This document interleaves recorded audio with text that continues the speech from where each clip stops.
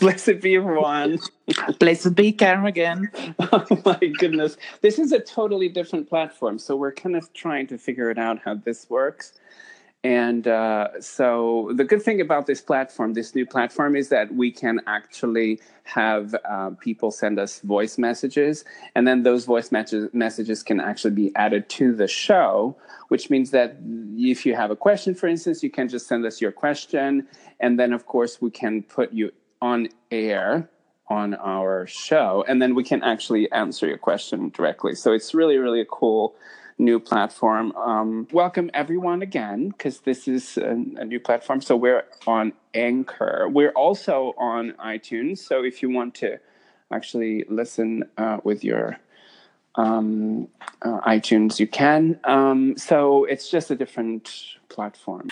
I have this recurring question from people interested in the craft and the tradition. They usually ask, so how would I know that the Alexandrian tradition is the right one for me, considering there's so many? So this is a bit of a difficult one to answer, isn't it? Yeah, well, I don't think that there is an answer to that. I mean, if someone asks me that, first of all, I would ask them back. I would answer with a question. Do you know what the Alexandrian tradition is? Which is also a difficult one, because you won't know what it is until you're actually in it. But there's sufficient amount of books that you can actually look at and read and be a little bit acquainted with the information about the tradition and who started it and all of that. And I think that we are one of the most documented traditions in traditional Wicca, actually, because Alex and Maxine did a lot of photographs at the time. So, and there's a couple of books, What Witches Do, from Stuart Farrar. There's, a couple of books that actually tell you a little bit of the tone of the tradition. So I think... It comes down to, as well, preparation, because we as Alexandrian initiates, well, I can't speak for all Alexandrian initiates, but the way we do it in our group is, you've got to be well prepared, properly prepared. And the thing is that that's part of the first preparations of a seeker, is to actually know what they're about. Of course, like we say, the inner workings aren't available, but there's enough, like you say, enough available about the tradition to have a, Yeah, so if you have a good idea, then you will know. You will know. Nobody can answer that question but you. Did you know? And it's not really fair if you're asking that question to somebody else, because it's not really somebody else's position to be answering that question for you. Recently, there was someone that asked me that. They asked me, "What do you think that I should do? So, what is your opinion about this? What do you think that I should do next?" And I ask the person back, "What do you want to do?" Because it is important for the person to express their will on what they actually want. And this is one of the reasons. Yeah, and they will take responsibility if they express their own will. The reason why we say everything in the tradition, the way that we were taught, everything in the tradition has to be asked for. This is the reason why, and we talked about this in a previous episode, the will of the candidate has to be actually expressed. And therefore, they will take charge of their own will. They can't ask anybody else to make that decision for them, and it's not fair for the person actually to be asking, what do you think I should do? How do I know if this is for me? Well, there's no answer for that. You need to know. It's that whole thing of personal responsibility, isn't it? The craft, I think that's one of the very first lessons I learned, even before I was initiated, is that you need to learn a sense of personal responsibility. That's right. Yeah. We are not invited to initiation. We ask for initiation. Right. That's the other thing, and that's why it's so important for a candidate to actually state that they want to be initiated into the tradition, because that act of stating, of course, gives the personal responsibility of that choice. That's right. Yeah, like you said, the will. Yeah. Did you know? If the tradition was for you before you? I did, and it's very interesting because the moment that I read, I think it was King of the Witches, and then later on, I actually read What Witches Do. I knew that it was. Yeah, I knew, and mind you, I read everything Gardner, everything Doreen, everything Patricia, and there was something in there that didn't resonate with me. I mean, I knew that it was traditional Wicca, but I didn't know. And interesting enough, the first contact that I had was with Gardnerian tradition, not with Alexandrian at all. So the Alexandrian contact came a little bit later, and I didn't receive initiation into Gardnerian tradition. But the first contact, meaning the first books that I read, were actually it was Doreen Valiente, and it was Gerald Gardner. So I knew that it was that, but it was not that, if you know what I mean.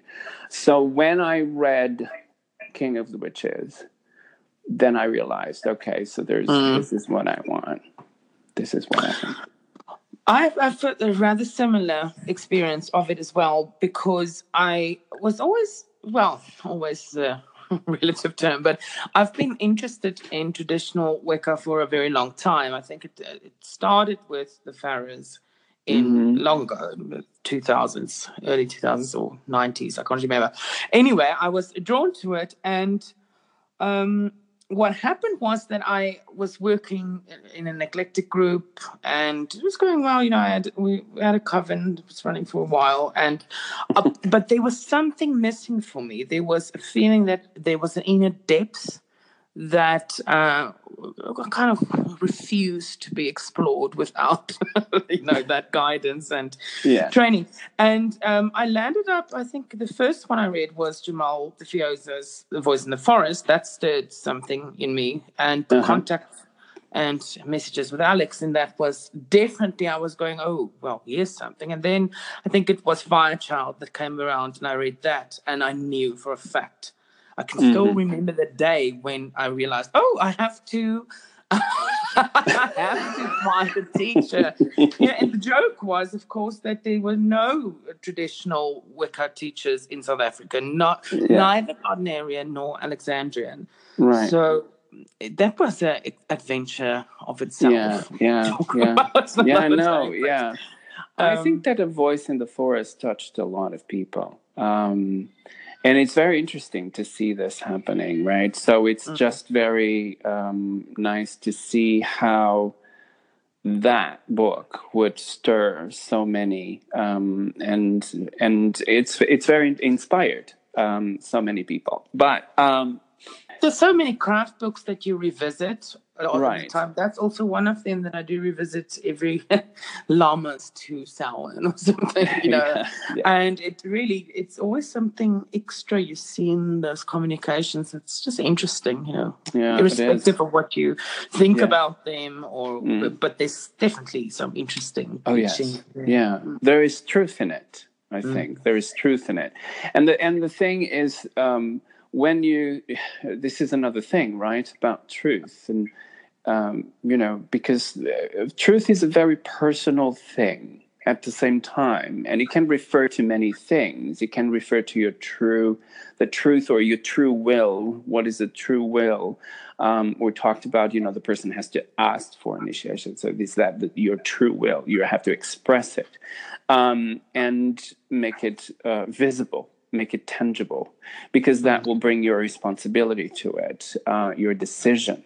So true will or true ritual, for instance, or true, it's something that rings true to the person. It resonates with them. It has this very, very specific vibration that actually rings true to you.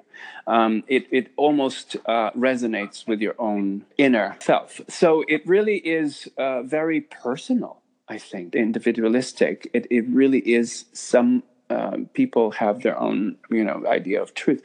But the thing is that it's very interesting because all of these things, to be truthful, for instance, to somebody, or loyalty is another thing that comes to mind, which I think that you had a very interesting idea about loyalty that we discussed before. I've heard people before, and this is not an Alexandrian craft or specifically, I've just heard people in the greater communities talk about, loyalty to their teacher, or loyalty to a coven, or loyalty to a specific, concept or idea. Now, that's all good and well, but I think there's quite a danger in blind loyalty when the person stops thinking for themselves. Mm-hmm. I think it's very important that it's almost like the loyalty and truth goes together. It's something that I think one needs to be wary of. Of course, we want to be loyal, and we see it as a very high manifestation of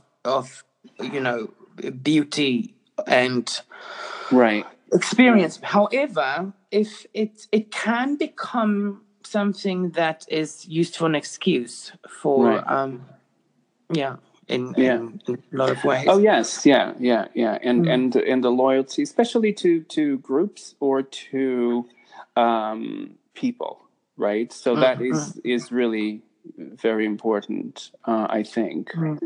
Of course, loyalty is a wonderful thing. All I'm saying. No, yes, but it's very important in terms of So in terms of not to be blindsided by it, because then you won't. And the thing is that we are taught this, that we are free to come and go as our conscience dictates. And the thing is that yes, it is true. So there is a freedom that comes with that. You will stay because you want to, not because you have to. You see what I mean? And that will reflect your own truth, meaning you are there because you are true to your own conviction that is the place to be, not because you need to be there. You have to, or someone, you have to be loyal to that group, because loyalty can be very deceiving sometimes, and it can be dangerous. Yeah, and take everything comes slightly back to that personal responsibility, doesn't it? Yes, yeah. The responsibility for those. Yeah, it's a very interesting concept how it all blends together. Yeah, that's true. It's really quite important concepts. But I think that, and then the other thing is, about how do I know? well, how do you know? There's no way that anybody knows, because it really is an experiential thing, and we really don't really experience before the initiation, so we really don't know. But because I think people want to, right? They want, do you have a ritual that I can go to so that I know if this is for me or not? Yeah, and that's of course something that we always have to make people realize, is that we don't in general do public rituals. Oh, you don't? Yeah, you don't. Well, the way we were taught, no, we don't at all. But the thing is that there are public rituals done by Alexandrians, but they're not Alexandrian rituals.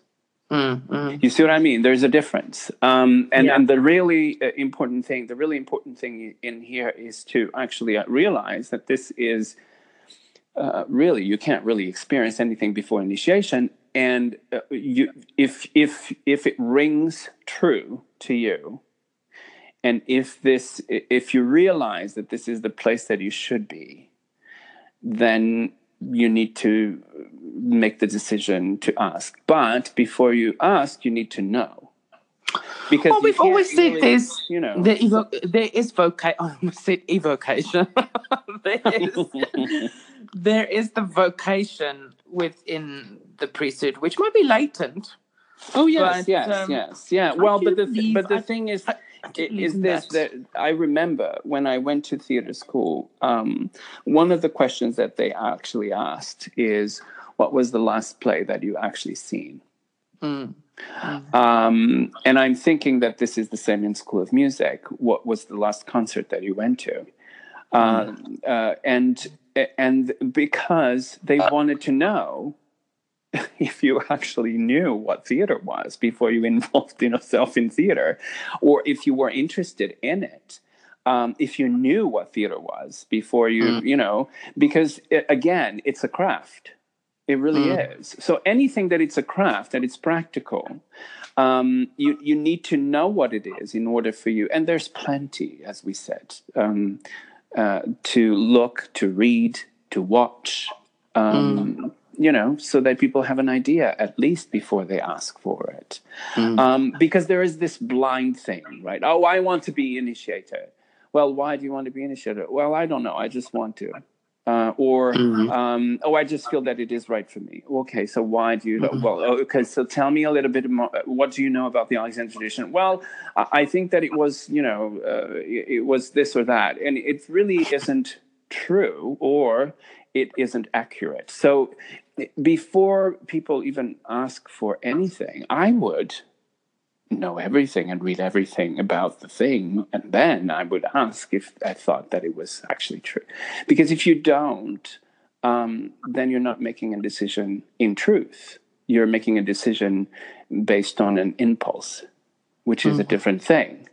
We could be here talking about impulse forever. The impulse could come from the vocation, but the thing is, of course, that there is information out there, and when we respond to requests for initiation, we always, we say we give the links to the website, so we actually provide the information as well. Right. But I must say, it is a bit. I would not. Just jump into something without knowing what it is. Well, it's a little bit foolish, isn't it? I mean, would you commit to a 5-year program in law if you didn't know what law was? I mean, it really isn't. Really not. You wouldn't commit to that like that. You wouldn't commit to, I don't know. I think that everything in life has to be an informed decision. I don't know. Maybe it's just me. But I think that religion falls into that as well. Oh, absolutely. I would think that's it's one of those. Well, it was wonderful to be back online. Yes, very good. So thank you, everyone, for being here. If you have, again, any questions for us, you can actually use the app. It's available on Android and also on Apple in the iOS. And you can send us the messages directly to the Craft podcast and record your own question, and then we can actually answer the question and put the question in the show as well. Well, blessed be, Ron, and until the next Craft podcast. Wonderful.